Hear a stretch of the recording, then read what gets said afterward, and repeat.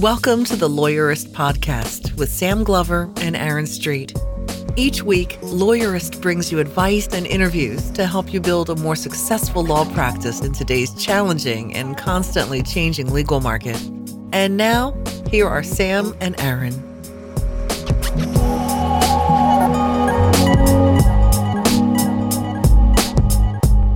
Hi, I'm Sam Glover. And I'm Aaron Street, and this is episode 99 of the Lawyerist Podcast, part of the Legal Talk Network. Today we're talking with Joe Bagat about recovering from the shittiest month he ever had. Also, Sam, it's episode 99. It's episode 99. I'm excited for episode 100, which coincides with the end of the year, which is pretty cool. Today's podcast is sponsored by Ruby Receptionists, and it's smart, charming receptionists who are perfect for small firms. Visit callruby.com/lawyerist to get a risk-free trial with Ruby. Today's podcast is also sponsored by Xero, beautiful legal accounting, simplified. Find out more at Xero.com. That's Xero.com. So, Aaron, in this podcast, Joe and I talk about how he recovered from the shittiest month he ever had in his firm.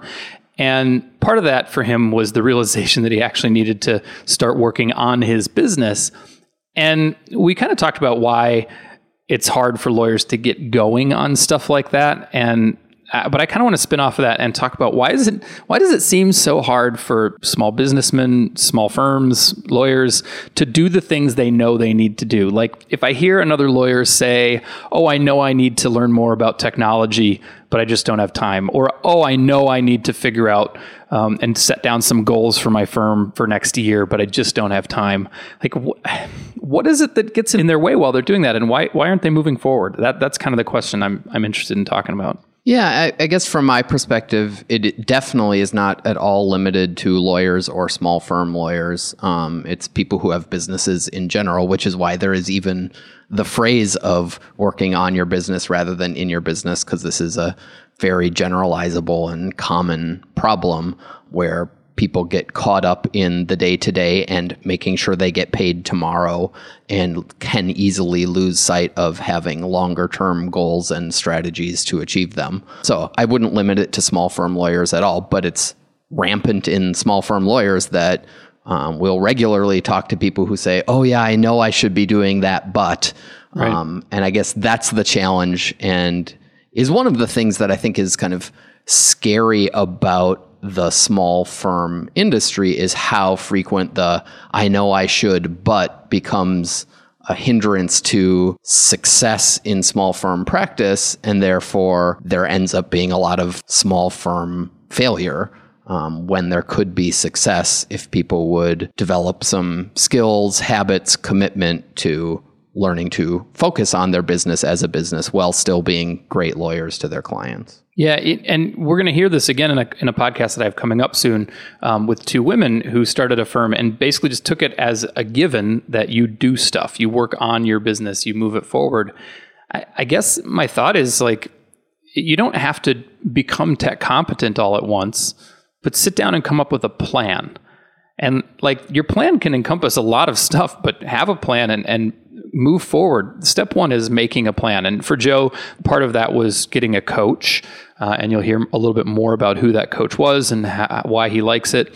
It doesn't have to be a coach, but it could be a piece of your plan is hiring somebody to hold you accountable and helping you figure out what you need to do. But I think you're right. The bottom line is just get going, right? You can't just sit around and continually wave the flag of, "Oh, but clients are so much more important." Yeah, but this other stuff is stuff you just have to do. Yeah, and I think some people need to have some sort of breaking point aha moment. So Joe's turning point was he had this terribly shitty month and realized things weren't going to work unless he changed what he was doing.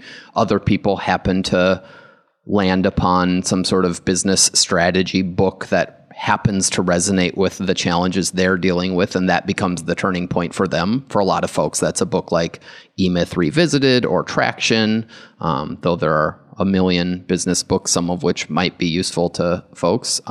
Sometimes they're pitched on a coaching service and realize that a coach and the kind of third-party accountability to someone else is what they need to turn the corner. I happen to be skeptical of that as the solution, but I mean, from my perspective, successful business owners, at least in part, need to have the self-motivation to hold themselves accountable to growing their business. And if it requires someone else holding them accountable, that doesn't seem sustainable to me in the long run. But tools are tools. And if a coach is what you need, then use it. But for sure, if you're feeling stuck, if you're feeling like you are focused on the next 8 hours of billable work and the invoices for them, or managing your associates and office politics around them rather than what your firm needs to look like a year from now to achieve your longer term goals, figure out a way to step back and reassess what you're doing. I happen to think that planning for those things, like I need to get technologically competent. Okay. I know that I need to figure out how much money I'm spending to acquire a client and comparing that to how much money I'm actually making per client. Or I need to figure out if my associates are actually making money. Why am I not living the life and having the practice I want?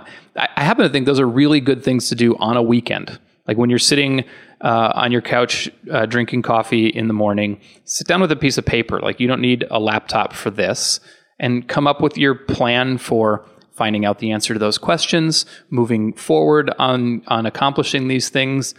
Just sketch out some goals for yourself and then move forward. So have a plan and hold yourself accountable, or figure out who is going to hold you accountable. It can be your spouse. It can be your firm. You can bring this plan to your associates and your staff and have them help you hold you accountable. But get things moving forward. And if you need to have somebody outside helping you, then make that part of your plan. And we're going to hear now from Joe Bagat about how he did that in his firm. So I have some... Oh, before we get there. Yeah, I have mixed feelings about this intro, Sam. All right. We swore a number of times, but we weren't funny. And so I'm not sure, does this count as a good intro or not if we get in some good swearing but aren't particularly funny? Well, I mean, it's hard to be funny about this because it frustrates me. Like there's so much potential in so many small firms, and it's often the lawyer themselves that are holding themselves back. And it's frustrating because you can see the potential and they just need to get going. And it's like, come on, move forward. And Joe's an interesting case study, right? Because he is someone who thinks innovatively about law practice. He's been to TBD Law. He's been a member of our friend and a member of our community for years. You know, we know that he is forward thinking about things, but he still didn't kick it all into gear. And so I'm happy for him, and I want to see more lawyers succeed in that way. So I have a hard time being funny about it because it's frustrating. I want to see more lawyers move forward. Can we do some planning work right now so that next week when we're recording for episode 100 that we both swear and are funny? Let's do it. Okay. And here's my conversation with Joe Bagat.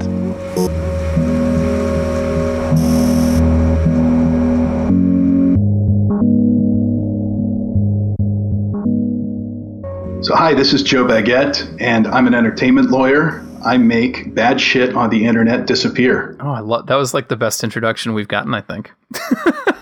Wow, that means a lot. You make bad shit on the internet disappear. Love it. Try.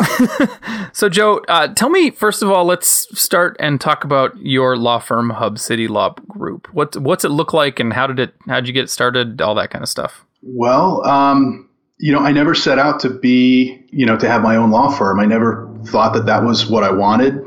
I never thought that was in the cards for me. I always thought I was like a big firm guy, until I went and worked for a big firm and just, yeah, I guess a lot of people. Then you'll know really quickly. Exactly. So, my father has been a lawyer for, since I was a small child. And that was part of the reason that I wanted to be a lawyer since I was, a small child. And my father's always been on his own.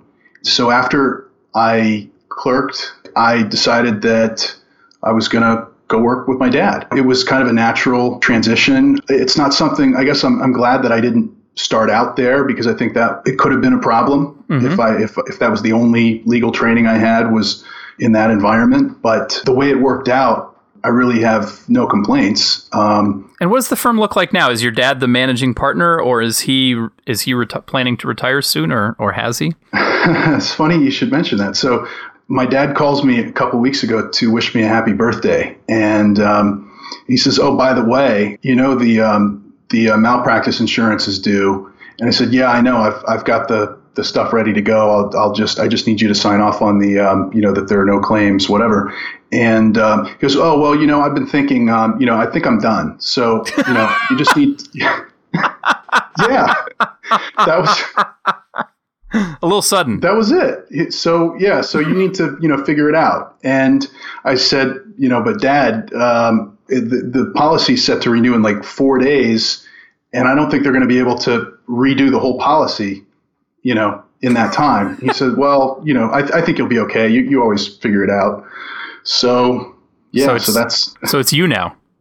It's me. Yeah. I mean, my dad is he's doing court appointed cases. Okay. And just that. And so, it's just, it's more or less not for profit. He just doesn't want to like manage the firm anymore. He doesn't want it to be his thing. Right. I mean, he just turned 79 yesterday, as a matter of fact. So, I guess that's certainly his right. He was done. Yeah. I think I'm done. Well, that's cool. Okay. Thanks for the notice. So is it just you now? It's me. It's, my wonderful reception team. I think I spoke with them a few moments ago. You've decided to use Back Office Betties, right? I have, and it was based on your Lawyerist review from, I don't know, quite a while ago. It's been a while. And it's been a while. But I gave them a shot, and I was using somebody else that I probably shouldn't mention, and I was really unhappy, and pretty much everything that I was unhappy about the other service that I was using, Back Office Betties has been, they've kind of bent over backwards to make sure that those things don't happen again. I feel like I get customized, personalized service with them instead of just lip service. Very cool. Well, they did a nice job answering the phone, which is their job after all. So Great. That was awesome. Glad to hear it. So what I wanted to talk about is you have been doing a bunch of work on your firm, and it sounds like it was prompted by a really shitty month. Is that right? It was. I don't know if it was the shitty month that did it, or if it was maybe that I'd already made the decision, and then and having those numbers to kind of stare me in the face made me feel really good about my decision. Okay, and so I mean, without giving real numbers. You told me the number, and the scale of shittiness was pretty shitty. Yeah, I mean, it was not really. It was a month where the revenue was substantially lower than the expenses for just about any firm, and it sounds like it was. If it wasn't the only prompt, it was sort of a come to Jesus moment for you, where you knew you needed to do something else with your firm. Yeah, it was. So okay, so I mean, tell me about that. What's it like when you have that shitty month, and then how do you crawl out of it, or how do you climb out of it? What did you do, basically? Well, here's the problem with the shitty month. If you're going to have a shitty month, then you probably aren't the type of lawyer who is, watching your numbers very closely, and which I wasn't. And so I didn't even realize that I'd had that shitty of a month until about a month later. And that's when I realized that, hey, there's really no money in the account. Like, what's going on? How come I can't pay these bills? I should have money there.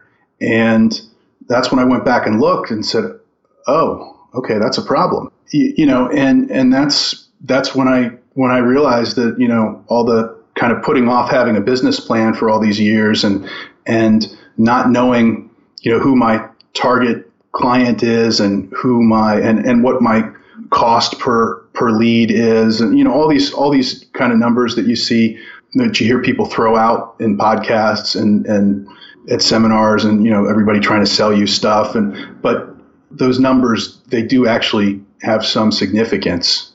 It's kind of there's always a debate over whether or not a law practice, it's okay to think about it as a business. And I think we're done with that conversation. Of course it is, but there's always somebody who chimes up that's sacrilege to even mention it. But it is, right? Like, fundamentally, if you can't stay profitable, you can't keep practicing law. And if you can't stay profitable, that's when lawyers start making really bad decisions, like borrowing from their trust account and things like that. So it's pretty essential that you keep your head above water. That's right. And you know, I was at a business development workshop last month, and the presenter was Chris Anderson. I don't know if you're familiar with him, but the guy really knows his stuff. And he said that he was giving this exact same workshop to a bar association. I think it was Indiana, maybe the Indiana State Bar.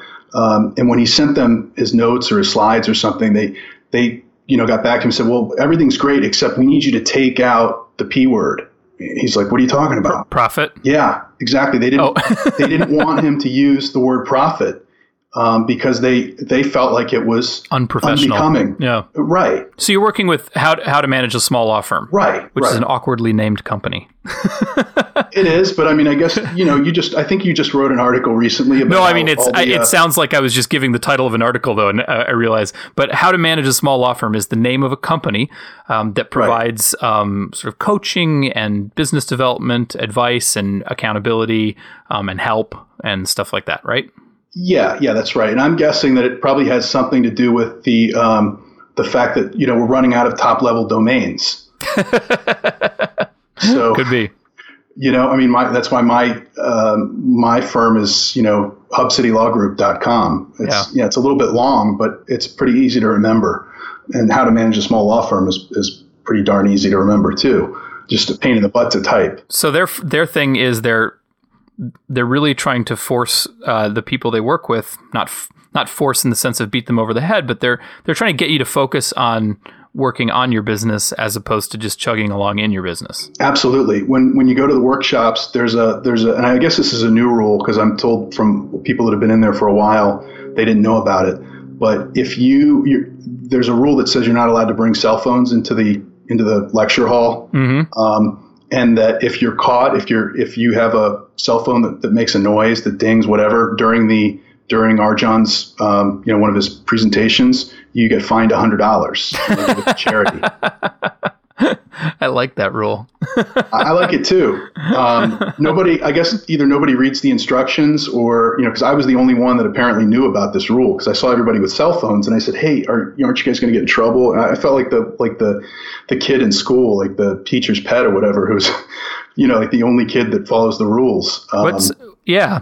So tell me, what are you doing? What are they having you work on? Well, so the first 12 weeks is what they call the crash course. And so every week we have a conference call and we have homework. We have a reading assignment and a listening assignment and it's not a piece of cake. It usually requires, a lot of thinking and a lot of, to give you an example, it's taking up to really do it right. It takes about 40% of my time every day. Mm-hmm.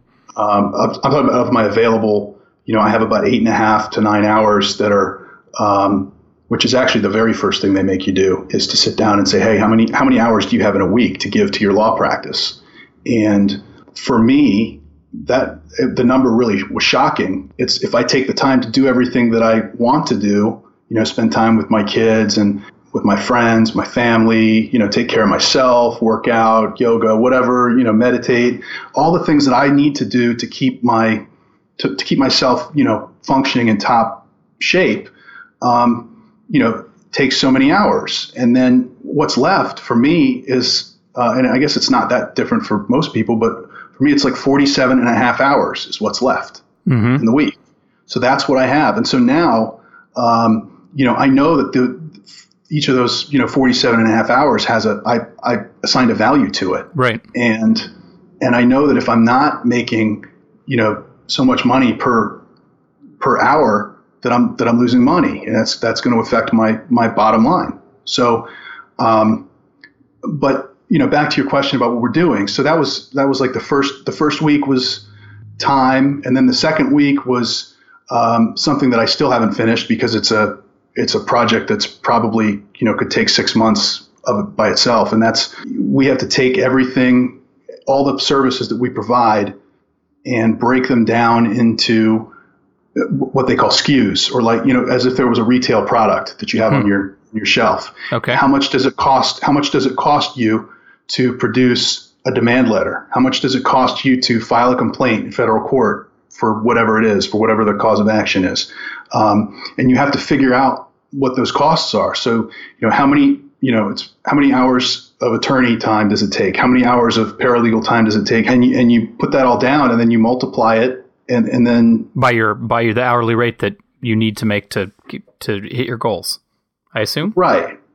It's just really tough to do, especially, for me, I've been practicing about 10 years. So thank heavens for Chrometa, because I was able to go back. Seriously. I bill mostly flat fee.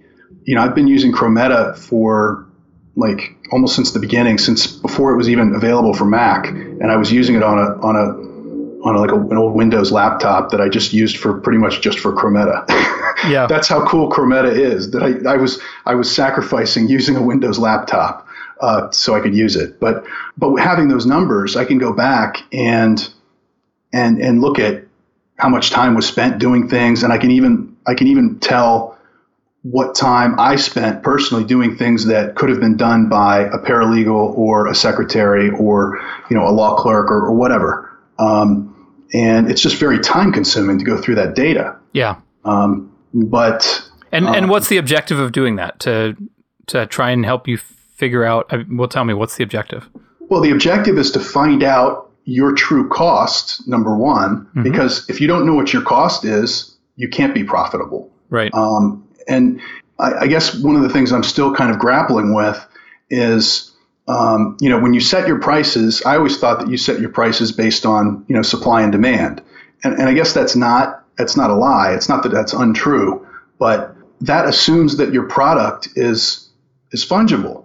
And it's really not, because you're not providing the same product that the lawyer next door is providing.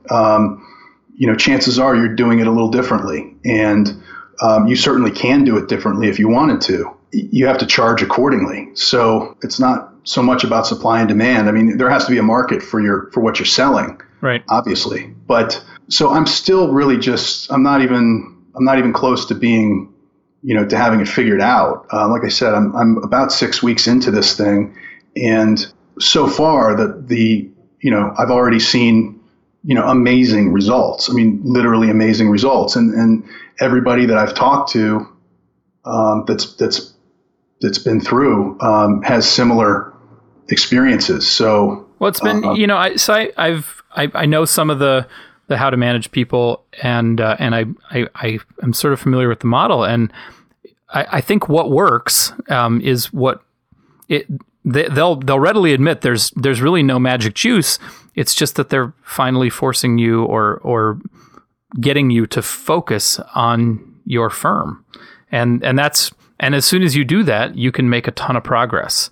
And they focus it and they have lessons, but really what it boils down to is they're just getting you to focus on working on your business. Yeah, that's true. And I guess as many times as I read not only your article, but all the other lawyerist posts on, having a business plan and how to have one and how to start, no matter how many times I reread those things and how many, times I had that on my to-do list to make a business plan, it's just not going to happen that way. You just don't sit down and write a business plan. I'm sorry. It's just not that easy. Let's hold that thought for a moment. We need to take 2 minutes from our sponsors, and we come back. Let's talk a little bit more about why it's not so easy and what comes before actually building a business plan. This podcast is supported by Ruby Receptionists. As a matter of fact, Ruby answers our phones at Lawyerist, and my firm was a paying Ruby customer before that. Here's what I love about Ruby. When I'm in the middle of something, I hate to be interrupted, so when the phone rings, it annoys me, and that often carries over into the conversation I have after I pick up the phone, which is why I'm better off not answering my own phone. Instead, Ruby answers the phone, and if the person on the other end asks for me, a friendly, cheerful receptionist from Ruby calls me and asks if I want them to put the call through. It's a buffer that gives me a minute to let go of my annoyance and be a better human being during the call. If you want to be a better human being on the phone, give Ruby a try. Go to callruby.com/lawyerist to sign up, and Ruby will waive the $95 setup fee. If you aren't happy with Ruby for any reason, you can get your money back during your first 3 weeks. I'm pretty sure you'll stick around, but since there is no risk, you might as well try. Billable hours are the lifeblood of a successful law practice. Problem is, you still have to bill those hours.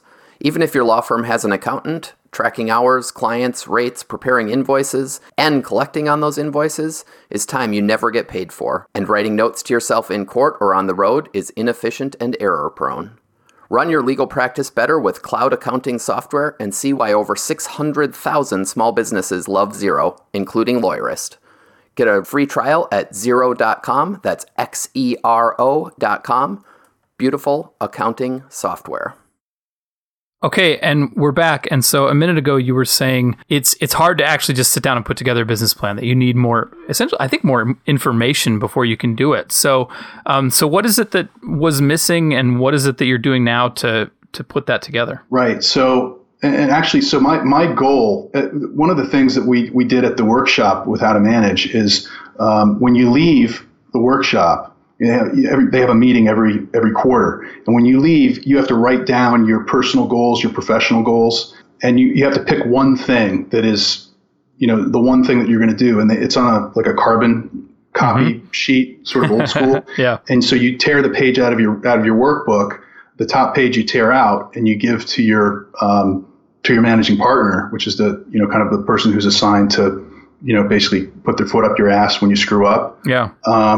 And this person holds you accountable for, because when you come back in 3 months, everybody's gonna shame you, I guess. I mean, it hasn't happened yet, but so the thing that I put down, my number one goal was to have this business plan. And the reason it's harder than it sounds is because, I don't have all of those SKUs. I don't know how much my costs are.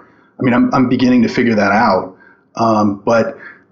For example, I looked at, I took a couple of weeks. I used my Chrometa data, and I looked at, picked out a couple of weeks from the summer and throughout the year that I was particularly busy, where I was, working, probably 60 hours or more in the week. And I looked at those and figured out that I was doing about 30% of my time of those 60 hours or whatever, 30% of the time was doing secretarial work. Mm-hmm. And that was like a huge, that just kind of hit me over the head. I thought, well, I'm saving money by doing it myself. And that's what I thought, kind of that's how I justified it. But then, if you really think about that, it's not sustainable, number one. And it's not fair to yourself. It's not fair to your clients because you're burning yourself out doing things that, it has nothing to do with it's not like the work is beneath you. It's not about that. It's about, what are you trained to do? What is what are you good at? And that's what your clients want you doing. And that's how you're going to serve your clients best if you do that work. If you are not doing that work and you're doing, administrative work, then, you're burning yourself out and you're not going to be happy. So you're not going to do good work. Yeah. I mean, if you think about it yourself as a manager of a company, and your company has the need, right? And so if I'm managing people, I wouldn't want my lawyers doing secretarial work. I would want the secretaries doing the secretarial work because I'm paying the lawyers to do legal work, and I'm not getting my money's worth out of them if they're doing secretarial work. But when it's just us, we don't think of it in the same way. Yeah. But you kind of need to change your perspective and pretend like you're looking down on your company. And then you go, well, wait a second. Why is that guy doing why is that guy doing secretarial work?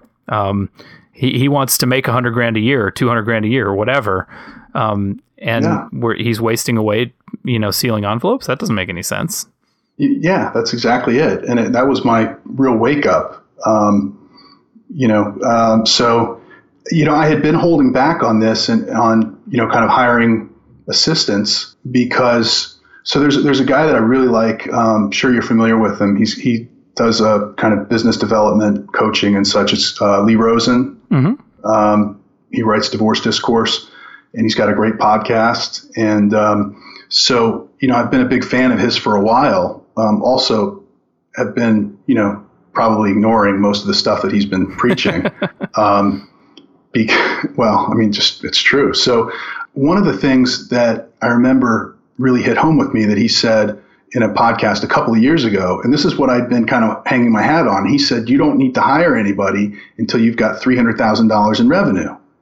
And I'm not saying that that's false, but it's not working for me because I'm not going to ever get, or I wouldn't have ever gotten to $300,000 if I hadn't realized, that I was, wasting all this time. Yeah. And I think maybe I was just looking at the wrong numbers because I'm looking back at my practice kind of metrics come up in Clio when I log in, and I get a really nice pie chart. It tells me how many hours I build and how many I need to build to get to my goal, and it's really nice. But the thing about it is in Clio, it doesn't distinguish between the hours that you work or that you log or that you bill, and then the hours that you actually collect payment for. At least it doesn't in that metric, in that screen, on the dashboard. So, but I switched to QuickBooks online. I switched from Xero about maybe a year ago, and man, QuickBooks is just amazing compared to Xero. I'm so glad I left Xero, and so I hope they're not a sponsor. No, it's funny because I have exactly the opposite feeling. You would have to, if you held a gun to my head, I wouldn't touch QuickBooks again. Yeah. You know what? The biggest problem with Xero for me was, and I hope they're not a sponsor, but I couldn't get anybody to help me when I had problems because nobody knows how to use it, at least not on the East Coast. So if you have a problem with QuickBooks, everybody knows how to use QuickBooks. You could put a Craigslist ad and get, 50 people respond in 10 minutes. Sure. Not that I would, but QuickBooks has really great, and Xero had nice reporting too, but QuickBooks makes it really easy. It wasn't giving you that realization rate, how much money you were actually making for the time that you were billing and putting together. Right. And it was like half. So, so if I looked at my Clio numbers, then I was generating plenty of work that I should have a whole staff working for me. But the actual amount that I was collecting was not there. And so I kept holding out thinking, okay, I've got to bring more revenue in. And, the biggest problem was, if it's not obvious, is that, I'm writing off too much time and I'm not charging enough for my work. And part of that was underbilling for flat fees, and part of it was, on fee shifting cases, not getting retainers from the clients, and I just don't do that anymore because it's just not sustainable. Let me just switch topics a little bit here. It sounds like the big theme here is that until you didn't start focusing on business development until you did, and the thing that helped you make that switch was having a really shitty month, and you've absolutely climbed back from that. But that we run into that same thing with so many aspects of business development, right? Like people know they should go paperless because they should have gone paperless 10 years ago, but they still haven't done it. People know that they should be learning to be tech savvy, but they don't do it. Like, does it always take a shitty month, or what? Or how can we get more lawyers? What do you think it's going to take to get more lawyers to take that step and finally start focusing on business development, or even some professional development when it starts feeling like not lawyering professional development? How do we convince more lawyers to do that? Do you have any insight? Wow. Well, I can say that what made me snap out of it was R. John Robbins. And, you can just put him into YouTube and just see. He's a crazy dude. Was it seeing his videos, or was it paying his company money that forced you to pay? I mean, it's like the gym thing, right? I will go to the gym because I'm paying the gym $150 a month. Right. Wow, that's an expensive gym membership. It is a little more than that, but yeah. Wow. That's the YMCA. You have the whole family. Yes, that's the family plan. But yeah, so was it actually was it something that Arjan or somebody else said, or was it finally committing to it and spending the money? Because if it's committing to it and spending the money, then we need to back it up a little bit and figure out what is it that actually gets you in to do that, and so that we can get other lawyers to do it. Okay, well, first of all, he gives you everything for free. He's not a greedy guy. A lot of people might say that or whatever. I mean, he's brash. He's kind of off-putting. Not to me, because I'm used to that on the East Coast. I mean, that's just kind of how. No, really. I mean, it's just kind of how we are. But a lot of people call him a bastard and call him this and that, and he jokes about it himself. And, hopefully he won't mind me saying this, but he speaks the truth. And I've seen people try to challenge him on some of these principles that he has, and nobody can do it. But so he gives everything away for free. It's if you want to pay for it, that kind of, then they sort of hold your hand and they help you get it done. He'll tell you, all this stuff is available in, books that most of them were written a half century ago, and you could go get all this information. Arjan, he reads books. He's like constantly reading books, and he rereads them. So he gets so much out of them. Let me drag you back to my question, which was, how do we force more people to finally get over that step and start working on their business? Is the answer that they need to watch Arjan Robbins videos, or what is it that'll make the difference? Well, so that's thanks for pointing out that I was off track, and maybe you can be my campaign manager when I run for office. I guess you have to find there's a term. Anytime you want to make a change in your life, and I can't remember what it is, but any kind of, I think Seth Godin's used it, Tony Robbins maybe. It's like you have to have like an oh shit moment, and you need to find out find your oh shit moment. And Arjan, that was it for me. He helped me to find it, I think that the way that he made it so obvious is because he got me to finally kind of admit that just because you're a solo or a small firm lawyer doesn't mean you have to be struggling, doesn't mean you have to be hustling all the time, doesn't mean that you can't have work-life balance or whatever you want to call it. I guess the thing that kind of hit with me is it all comes down to sales. And if you don't know how to sell legal services, then you're not going to be happy as a lawyer unless you're going to go work for somebody else. And somebody else is going to be selling the legal services, because if you can't be comfortable and effective at selling legal services, then you're not going to run your firm. Your firm is going to run you. And clients come to us for sound advice, for guidance, for judgment, and we have to be the lawyers. We can't have the clients dictating what we're doing. And I guess Arjan's videos spoke to me and kind of opened my eyes to, these principles about cause and effect, about sales, about marketing, all these little things that all these, the 7 parts of every successful law firm. It all finally, you saw the way was open to you. I guess, yeah. I mean, I just realized that I was doing something wrong, and things aren't going to change. It's not because I'm not a good enough lawyer. That's not the reason that I'm not making enough money. It has nothing to do with that. I think that's kind of a nice note to end on. So, Joe, thank you so much for being with us today. I really enjoyed. Well, I'm sorry to hear about your shitty month, but I'm really I enjoyed talking about how you've gone about making sure you never have another one. Thanks, Sam. It's fun. Always fun talking to you.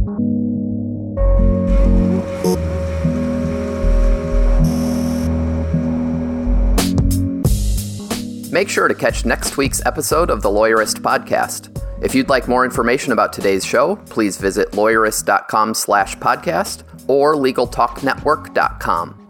You can subscribe via iTunes or anywhere podcasts are found. Both Lawyerist and the Legal Talk Network can be found on Twitter, Facebook, and LinkedIn, and you can download the free app from Legal Talk Network in Google Play or iTunes. The views expressed by the participants of this program are their own and do not represent the views of, nor are they endorsed by Legal Talk Network. Nothing said during this podcast is legal advice.